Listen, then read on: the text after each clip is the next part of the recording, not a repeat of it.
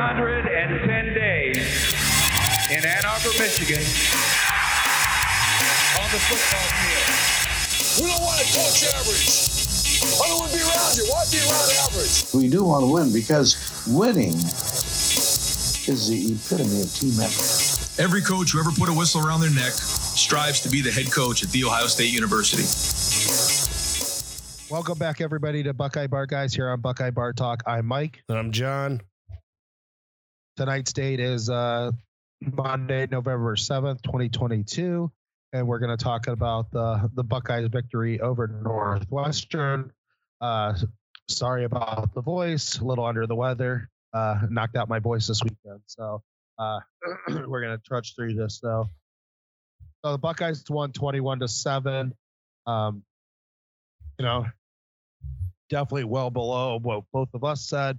It was crazy winds on Saturday. I mean, what they said, there's some gusts that were up to 80 miles per hour. So, I mean, which is crazy to think about that they had gusts that, that hard. You could definitely tell it was nuts. I mean, either you were going against it and it looked like it looked like everybody was running slower to begin with when they were going against it, or you were going with it and the ball was sailing about 30 yards. So, right. I mean, it was one of those days. Yeah. I mean, definitely just one of those days that wasn't quite what you expected, but that's what happens sometimes over this part of the country. Yeah. But 21-7. I mean, it's obviously Northwestern is not at that level. If the weather was a little better, obviously, I think Ohio State would have scored a lot more points. I think the big thing that kind of still gets me, and I know it gets you too. It just seems like, even in a situation like this, the running game should be able to work because, even if they know it's coming. But again, very hard. It was hard to establish the run as the game went on. Running game did get a lot better. Once I think they kind of realized that there wasn't going to be a lot of throwing, and then you saw Stroud, actually use his legs some in both the design runs and in just scrambling some. And so that was a good sign. And so once they kind of got the running game going, was it perfect? No, but they did a lot better as the game kind of went on. Yeah, I mean, it kind of reminded me of a game against like a service academy. That's kind of like the best way I can think of it is like a team that's just dedicated to running the ball. That they knew they weren't going to throw on you, and they had a plan for your throwing. I mean, even though it was just kind of like the weather was their 12th defender out on the field, but they were just, playing keep away, trying to take all the possessions away from the game. So obviously, talent wasn't equated. I mean, Ohio State should have been able to run a lot more effectively on a bad run defense. So there is no excuse for that, but that's kind of the way I think of it. Like Pat Fitzgerald knew going into the game, exactly what his plan was for each side that he had the ball. Maybe Ryan Day wasn't as prepared as what Fitzgerald was. It kind of felt that Ohio State was the least prepared team on the field, but that's kind of like what I think about. It's just those times that, we've played Navy in the past, a triple option team that it's just hard to get the ball back from them sometime. And the clock you lose it, it runs away from you because of just how long they're able to hold on to the football. So that's kind of what I felt about the game, but still, I'm still going to say there's no excuse for, not being able to run on these guys. But just like I said, the weather was kind of like their 12th defender out there. Yeah. I think, obviously like and Fitzgerald, he told the ESPN guys prior to the game, when they had the wind at their back, they were going to try to play with more tempo, and they obviously did. When they were going against the wind, they were going to really slow the game down, which, again, they obviously did.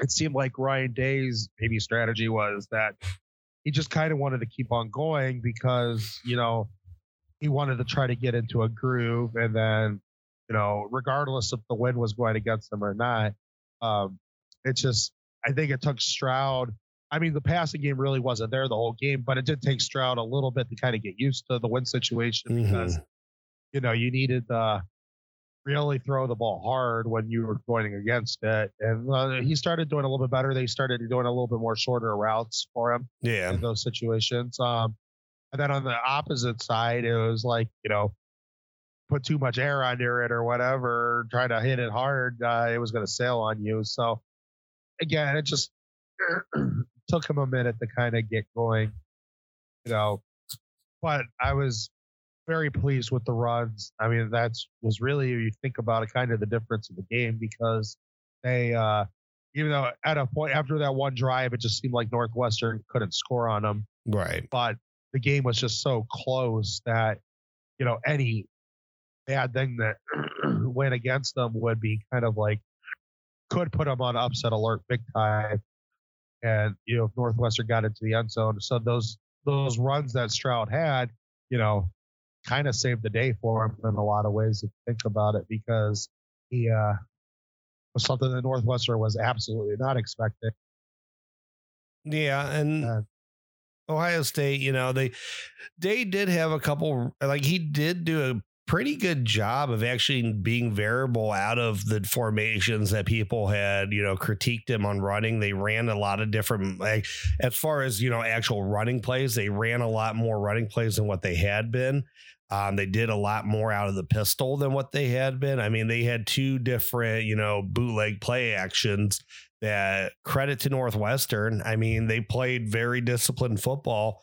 And the play was designed both times to go to Cade Stover on a bootleg, and the Northwestern, I don't know if it was linebacker, end, safety, whomever it was, they stayed right with him the whole time. I mean, they were right there behind him. So credit to them for being very disciplined, because that was something that, you know, Ohio State obviously knew that they weren't going to have much success running deep routes. So that was something that they thought probably could have been a killer if it was open, and it wasn't either time.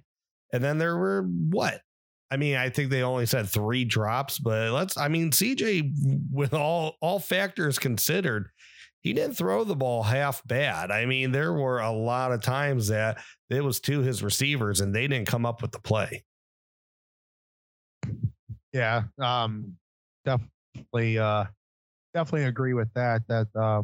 You know, there was there were some bad plays by the receivers. I mean, Fleming and Stover, like you said, it was uncharacteristic in a lot of ways. You know, Igbuka dropped a touchdown. I mean, touchdown. I mean, outside of Marv, I mean, everybody else kind of left something to really be desired out there. You know, again, they were shorthanded with the running backs. Mayan was there. Trey stayed home. You know, so that had, you know, some things. But again, you know, when Mayan looked good on some plays and on other plays, it was like, you know, Northwestern was waiting for him. It wasn't like, was that a missed block? Was he just not moving to the hole quick enough? I mean, there's, I think, just a lot of mixture of a lot of things. You know, are they being a little too predictable in some spots? You know, are they running the exact same play out of the exact same formation? I mean, there's a lot of things going on, you know, that, you know, are just out there. So yeah, the running game was definitely, I would say, a concern offensively. Defensively, I don't really have necessarily a concern per se. Mm-hmm. It was the most rushing yards they gave up. So is this an outlier, or is this now a concern going forward? We will see over the next couple of weeks. You know, obviously that makes you a little nervous with Michigan coming down, you know, the barrel at you. But, you know, right now I'm just going to say it was just an odd day, and they caught Ohio State in a few looks and, you know, was able to exploit it. Yeah, I would say defensively, Ohio State had more missed tackles than they would want. Defensive ends probably played their worst game as far as, you know, setting the edge, and they really bit a lot on, you know, the zone reads and let the quarterback get on the outside of them. Times that, you know, when they were going with the Wildcat, they were going out of pretty much a goal line set, didn't even have their quarterback on the field. And maybe took Knowles a little too long to react to that, but I don't really think so because it didn't really hurt them. So I mean, they got the one drive, but they got a lot of yards on that, and I think Knowles came back pretty quickly with his different looks. More linebackers on the field, bigger personnel. But I mean, I think if anything, that was just it. I don't know if I'm necessarily concerned about their run defense with, Michigan in a couple weeks. It's just how quickly can you identify, if Michigan's going to start going, big packages and running on you, you can get the right personnel in there. And I think Knowles did a fine job. I mean, we saw against Michigan last year that Combs made no adjustment whatsoever to what Michigan was going to do. And it just wore on our defense. And we all know how it ended how that second half went against the run. And I don't think this really gave us much reason to be concerned, except for, a bad team had a decent day running on us. Yeah, no, I agree with that. And they also weren't passing the ball. I mean, you would have loved for that get out of there without giving up all, 100 total yards, but it is what it is. I mean, it's not, I'm not too concerned about it. Tackling bothered me more than anything, and bad, gap assignments. Yeah, they had a couple bad angles too. Some of the stuff maybe we saw a little bit of last year, but again, I think in general, they've been a lot better in those positions this year. So again, is that just an outlier of a game? Yeah. So I'm not really sure. I mean, I know there wasn't necessarily a lot of offense, but I mean, you have a player of the game offensively, and that you want to throw somebody at least maybe you thought did something that you weren't expecting. Maybe, I don't know. I mean, I'll say Mayan. He did. He had a big run and he toughed out a lot. I think there's only two choices for offensive player of the game, so I'll take him. I'll let you have the other one.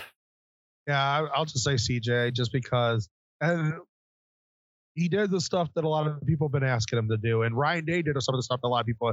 I mean, he kept a designed run, on a zone read. He took off.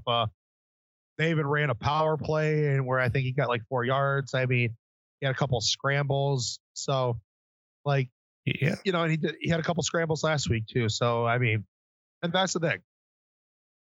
If somebody's got to give it to you, I know you like throwing the ball down the field, but, I mean, there's a lot of times this year, and I know he's not the fastest guy in the world.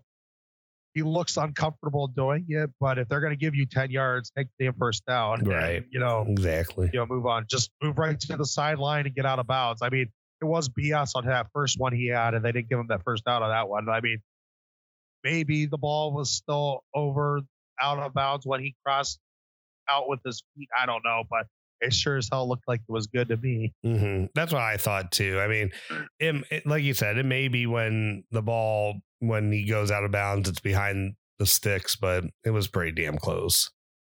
Yeah. I thought he got it. I mean, it looked up. It looked clearly like a first down to me, but he did have it in the wrong hand. I think just real quick back onto the concerns, and then we'll move. I mean, we knew that the discussion on the game necessarily wouldn't be too long, but we'll talk about some of the other games here for a little bit that happened around the country. But I think one last thing I kind of want to mention is, again, it just kind of seems like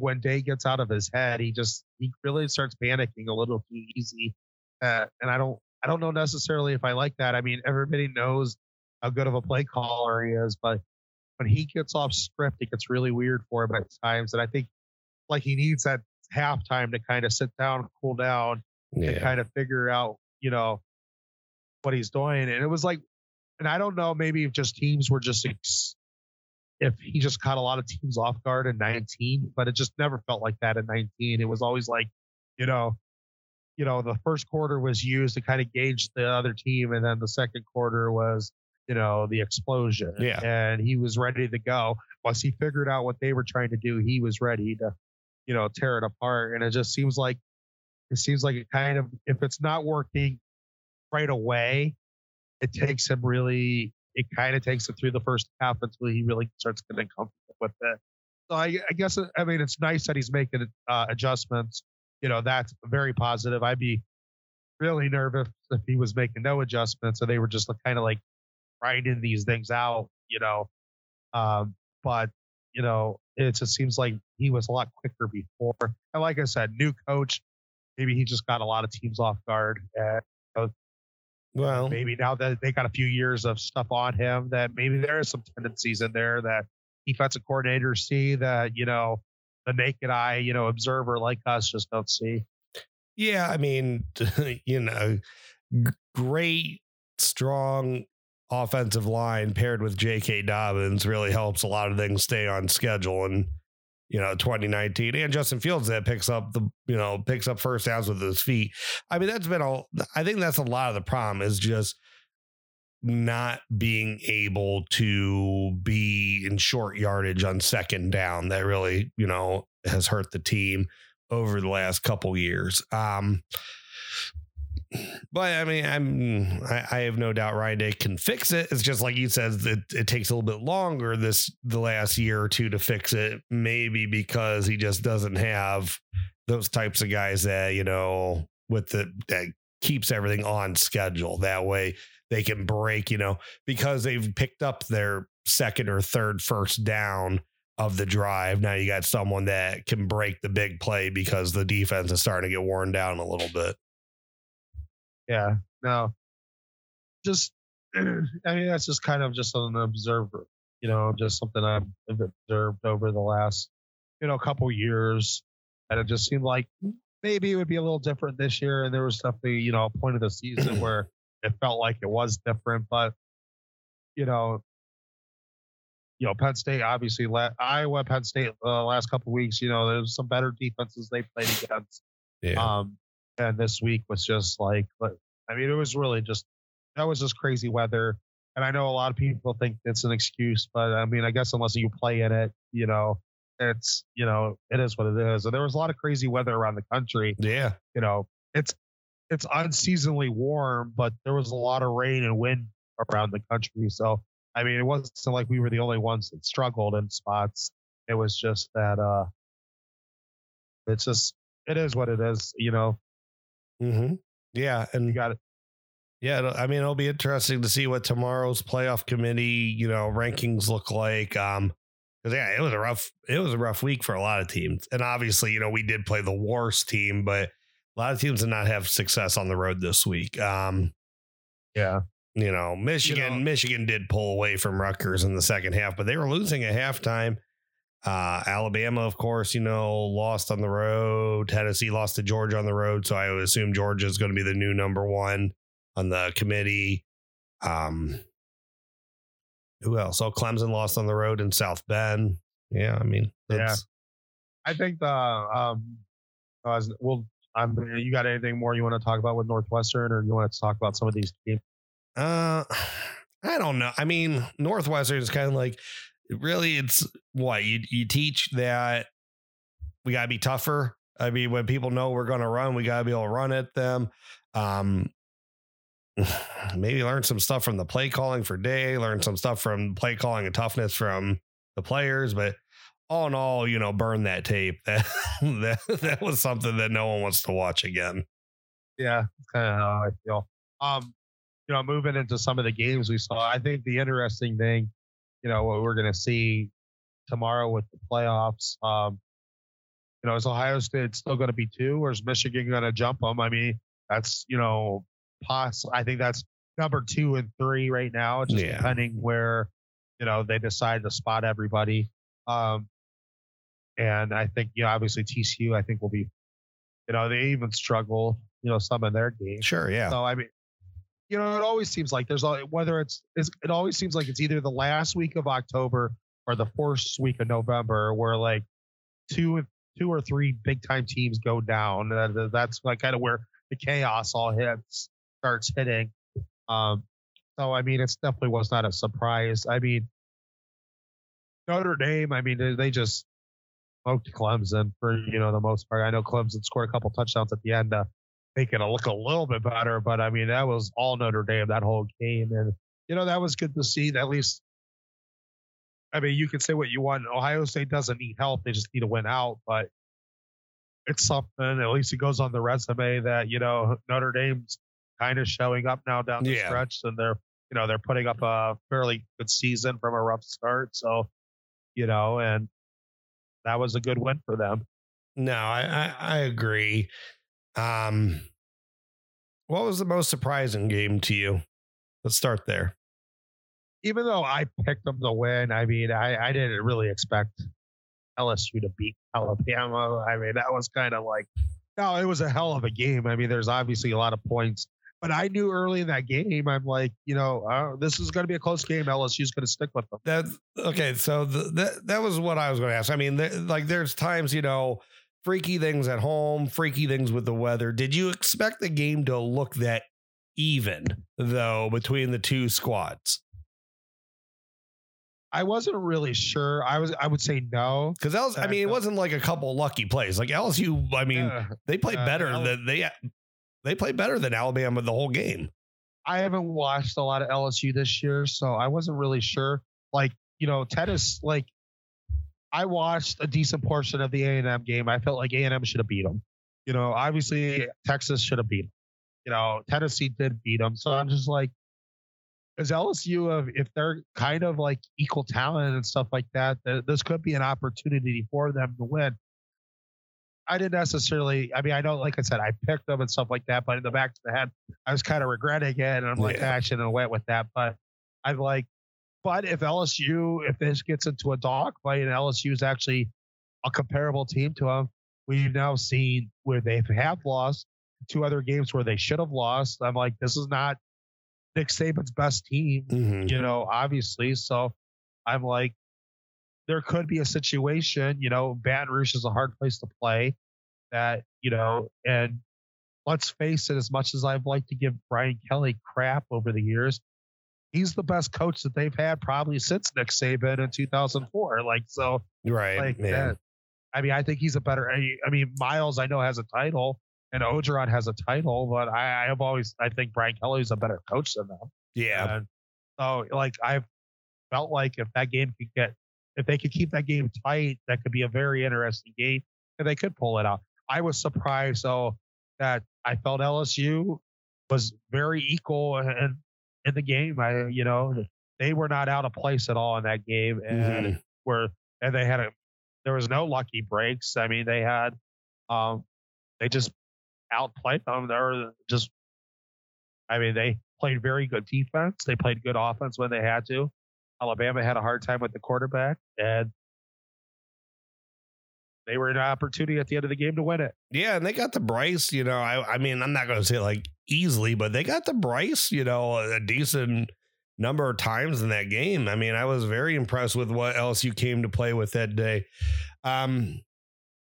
So obviously, for me, I would say I'm not necessarily, even though I think I did say they were going to win outright, I'm not surprised Tennessee lost to Georgia. I'm not surprised Tennessee didn't, that Georgia looked dominant against Tennessee. I'm surprised that Tennessee absolutely could do nothing, though, against Georgia.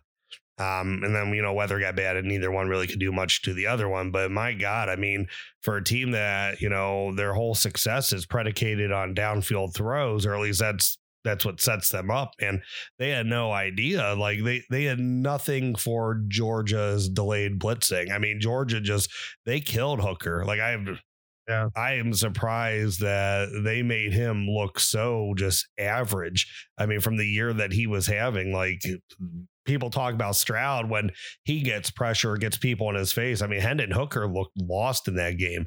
Georgia was doing whatever they wanted to it. I mean, all they had to do was, send a delayed blitz here and there, and they were getting to him. And hell, I mean, Georgia's still the team because their defense, when they needed them most, people, they lost all this firepower on defense, and they're going to go against the best offense that they've seen in 2 years. And hell no, man, they weren't having that crap. They're like, you know what we're going to do? We're going to get his ass on the ground, and he's not going to throw all over us doing that. So I was a little shocked when that, Hooker, Stroud, and Young, which was lucky for Stroud, of course, but they all had very, average games, below average games on the same day. No, I think that, I think Georgia definitely put the the whole country back on notice that, the national title, I know it's in Los Angeles, but technically it's going back to Athens. Oh, hell yeah. Yeah, for sure. I mean, and that's all teams. That's us. That's Michigan. That's whoever they're going to play in the SEC title game. It's TCU. Yep. It's just, that was a very impressive defensive performance. And it made me surprised. Very surprised Tennessee didn't try him a little bit more down the field, is because, they did have a couple spots there where, he just missed the wide receiver that was open. I was surprised they didn't try it a couple more times to see if they could have one. Yeah, I thought so too.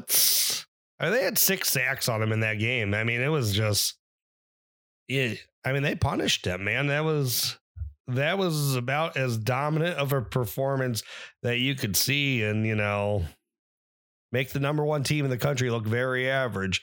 And this isn't the show to, go pick fights with other fan bases unless it's Michigan. But I mean, that was a slice of humble pie that some of these Tennessee fans kind of deserve, to be honest with you, man. They were talking a lot of smack, being ranked number 1 for the first time in freaking forever. I mean, they won a title in 98 and they haven't done much since then. So I don't know where a lot of them got off coming at me about, Ohio State not deserving where they were. I'll grant, Tennessee deserved it for the win that they had, but it's a little too soon to be, talking like that. Yeah. I will say that, we kind of mentioned this on the last show. It was kind of interesting how he was going to react to it, how he was going to be able to take it. I mean, every other coach, Kirby Smart, Nick Saban, Dabo and Day, and even Harbaugh. I mean, Harbaugh's had several. I mean, if you think about it, he played the playoffs last year, but he's had other opportunities where he's been in the top 4. Yeah. So every one of these coaches, have been in this level of, success before in the playoff era. And so, and Heupel, he made a couple comments last week where I'm like, man, that ain't coach speak. I mean, it's coach speak, but it's not coach speak. Right. And the rest of them are all doing coach speak, man. And they've all kind of been there, done that. So I was very interested how, he was going to take it. And it just seemed like that Georgia, Kirby Smart, they were out to prove everybody that, they're still the big dogs on campus. So, no pun intended, I guess, but that they were. But they are. It was very impressive. All right. I know we don't put much stock into the, the playoff rankings until the final one, but if you had to say a top 6 tomorrow, what would your prediction be? I'm going to say number 1 is going to be Georgia. I'm very torn on number 2, number 3, just because I think we'll stay at number 2, but I think it's going to be very close that Michigan will be 3. But I think there's going to be a lot of discussion in the committee. Should Michigan be number 2? And, they did pull away a lot better than we pulled away. Rutgers is a better team on paper than Northwestern is. So I would say 2, Ohio State, Michigan 3, TCU 4. And I'm going to say, I want to say Tennessee's probably going to be 6, and I'm going to say Oregon is going to be 5. I think that's what I'm going to go with. Okay. And, I think Oregon's being very, very impressive. They needed a couple teams to lose for, I think, if some teams didn't, if a couple teams lost and other couple teams didn't lose, they would have a hard time getting past that Georgia loss because that was such a decisive loss. But I think that, now a few more teams have lost. Plus, it kind of helps Georgia out. They'll be like, well, they just blew out the number 5 and 6 teams. Yeah. They are definitely the number 1 team in the country. How far up do you think LSU can move? I mean, I don't see them. I don't think they can skip USC. So maybe where were they again? 10. I think they're 8. I think USC probably be 7.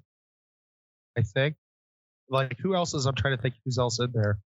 Ole Miss is still in there. Yeah, Ole Miss is still in there. They were 9, right? Or no, were they 7? Or they? I honestly don't remember. Were they behind them? Were they 11? They might have been 11. I honestly don't remember. No, because TCU was 7. They were outside the top 6. So Oregon was 8, USC was 9, and LSU was 10. So I mean, so I think I can see 9. I think USC will move up to 7, and I think LSU will move up to 8. Well, who would be 9 then? Ole Miss. Where's Alabama? 10? Yeah. Alabama will be 9 or 10, I'm going to say. They're not going to be in front of LSU. And so I'll say Bama will be a 9 or 10. And Ole Miss will be the other one. I think I have mine the same as you. As far as the top 6 goes, I'm going to switch. I'm going to give Michigan 2 and Ohio State number 3, though. I do think the last couple of weeks, Michigan has been more dominant than Ohio State. And I think the committee is going to kind of cite that as the year goes around. Michigan just seems like a more controlling team. So, I mean, we'll see how it all plays out. Obviously, that doesn't matter once you get to November 26th. So Buckeyes just handle their business. And, they'll be fine. But I think right now in the rankings, we're going to see Michigan number 2 for the playoff committee. Yeah. Just one more thing I wanted to hit just real quickly. If some craziness, I think Georgia is obviously probably, in the playoff, even if they lose in the conference championship game. If a 2-loss LSU or a 2-loss Ole Miss knock off Georgia, do you think if there has to be some of the losses somewhere else, but do they get in? Does we finally see a 2-loss team in the playoff if it's in the SEC? It's got to be LSU or Alabama. You don't think Ole Miss could do it if somebody? I mean, I don't think they don't have the cachet. They wouldn't let a 2-loss Ole Miss in. I don't think so, at least. But I could be wrong. I mean, they love the SEC champion so much. So maybe, yeah. I don't. Now that I think about it, yeah, probably, because it's the SEC champion, and that's just holds so much more weight than any other conference in the eyes of the playoff committee, which, I mean, they're not necessarily wrong about it, but I think that would be wrong for that. You can't give it to, you can't let 1-loss Georgia and 1-loss Tennessee in. That wouldn't seem right. I'm almost ready to say, unless, Georgia gets upset here twice in the next couple of weeks and Tennessee gets back into the conference championship, I don't see a path where Tennessee's getting in, because honestly, I don't see them, as long as that November 20, whatever, 8th game is a good game or whatever. I don't see them able. I could see a 1-loss Georgia at number 1 that loses their 1 loss in the conference championship game staying in the playoff. But I don't see, if Georgia goes undefeated, knocks out 2-loss LSU, let's say, and then there's that 1-loss Tennessee. I think almost I would have to say that I think the loser of the Ohio State-Michigan game, as long as that game is a good game, is probably the 4th team in. Mm-hmm. Assuming TCU is, undefeated. But I could say that I think a conference championship 1 loss, at that point, it's either going to be an undefeated TCU as the 3rd team. Let's say it's, Georgia's in, the Ohio State Michigan winner is in, and that's undefeated Georgia, undefeated Ohio State or Michigan. If TCU is still undefeated, they're in, and then it comes down to the 1-loss loser of Ohio State Michigan, 1-loss Tennessee that doesn't even make a conference championship game neither. Or, possibly a 1-loss Oregon or USC sitting there in the Pac-12. And probably one of them would probably be number 4. So, yeah, because that would be a conference championship. And I would say they probably would be the deserving team at that point. So, yeah, Picture's a little clearer now that a couple teams have lost. It seems like Bama's out, but still football to go. Yes, sir. All right. Well, I'm good to get on out of here if you are. Yeah. Sorry again about the voice. Yeah, Mike, rest up, get some hot tea. Try to get that voice back for our next show this week. But thank you, everyone, for stopping out tonight to the Buckeye Bar. I'm John.